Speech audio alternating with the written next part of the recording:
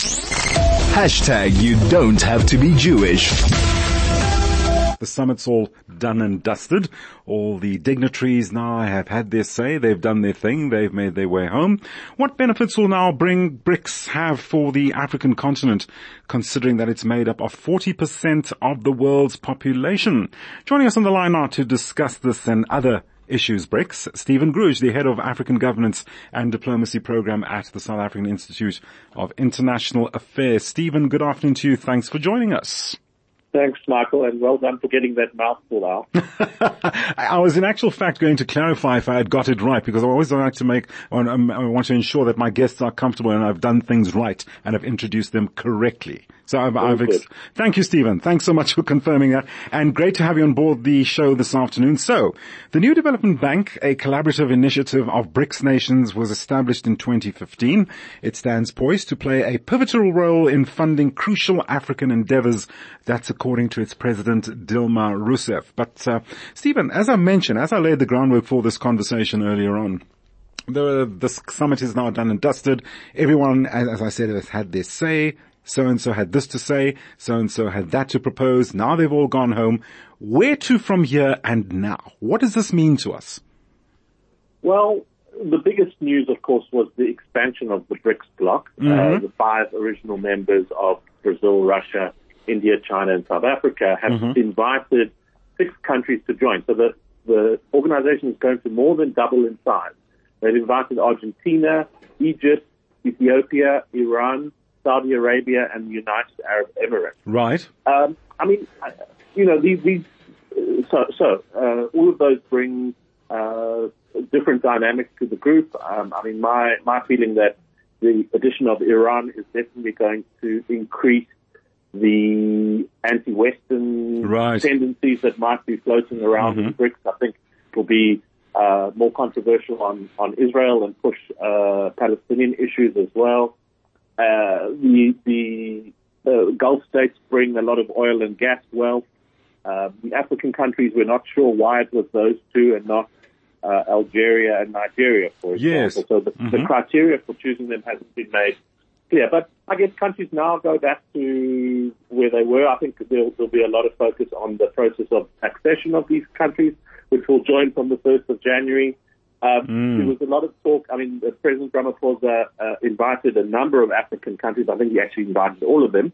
Not all of them came, but their heads of state were part of the deliberations for some of the summits. And they're clearly, South Africa's always gone into bat for Africa and is keen to get BRICS to help support Africa's big trade ambitions through the African Continental Free Trade Area. Which is has brought all African countries together to try and create a single market. For countries in the BRICS, I think also there is a great desire to increase trade among and between them. China is absolutely huge in this, and its bilateral trade with the each BRICS country is enormous. I'm sure the 6 new entrants are interested in increasing even further their trade with China. Stephen, when they walked away from the summit last week, did you get an impression that there were any forms of measurables? Anything to gauge, like from the departure point, what are we going to do now? Yes, you've outlined that, as was mentioned, beginning of next year, certain countries will be admitted. In the meantime, this, that, and the other. But, 1 year of summits and forums and meetings and boss parades, and that's what we hear. But, do we see anything tangible, anything meaningful coming out of this? What can we expect from this, from your perspective, Stephen? So I think you're going to see more trade in currencies other than the dollar, partly spurred by Russia being sanctioned by Western countries and not being able to use the SWIFT international payment system. And for a long time, the BRICS have been saying they wanted to trade in other currencies because the dollar is too strong, and if their currency depreciates, they owe more on their loan. Definitely one of the tangible outcomes of the BRICS over the years has been the new development bank that you mentioned. Right. It's a real bank that exists. It's capitalized with money, and it lends to its members.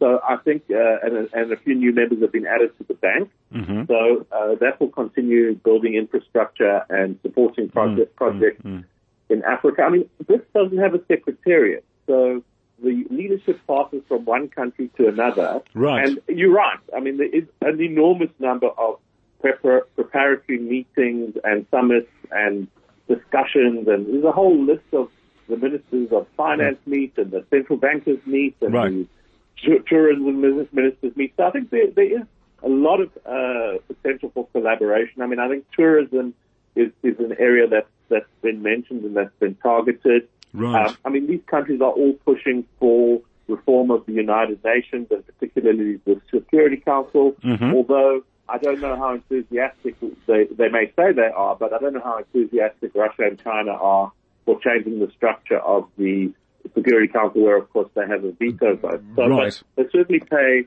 lip service to wanting to reform the international system. I mean, and it is a bit crazy that we have, a global governance system that doesn't include Germany or Japan or Brazil or India, as four very important economies and countries are not represented permanently on the UN Security Council. So there's some of that.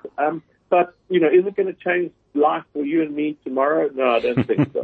I didn't anticipate that as much also, Stephen. I guess wishful thinking in that sense. But that being the case, speaking of trading, going back to what you mentioned about trading in currencies now, we have individual currencies, we've got individual governments, we've got individual red tape, we've got individual procedures. How is this going to work?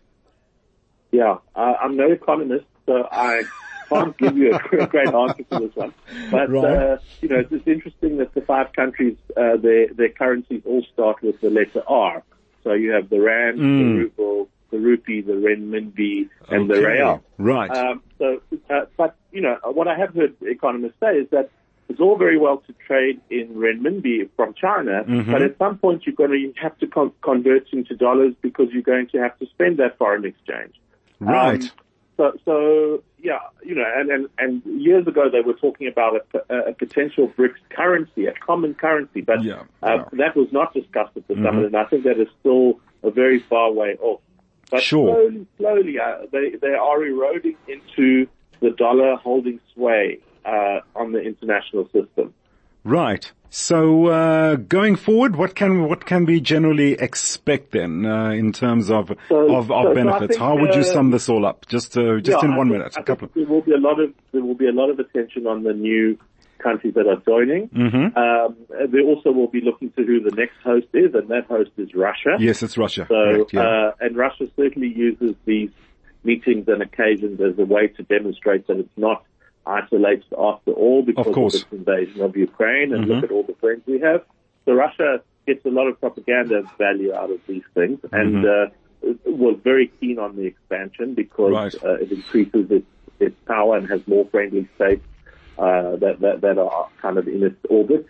I think, then preparations will, of course, South Africa has a few things that it still has to wrap up, but from next year, the focus then will be on Russia. And, I don't think the war will be over by then. So we'll have another whole set of dynamics. Of course, South Africa dodged a big bullet with President Putin not coming to South Africa. Pardon the pun.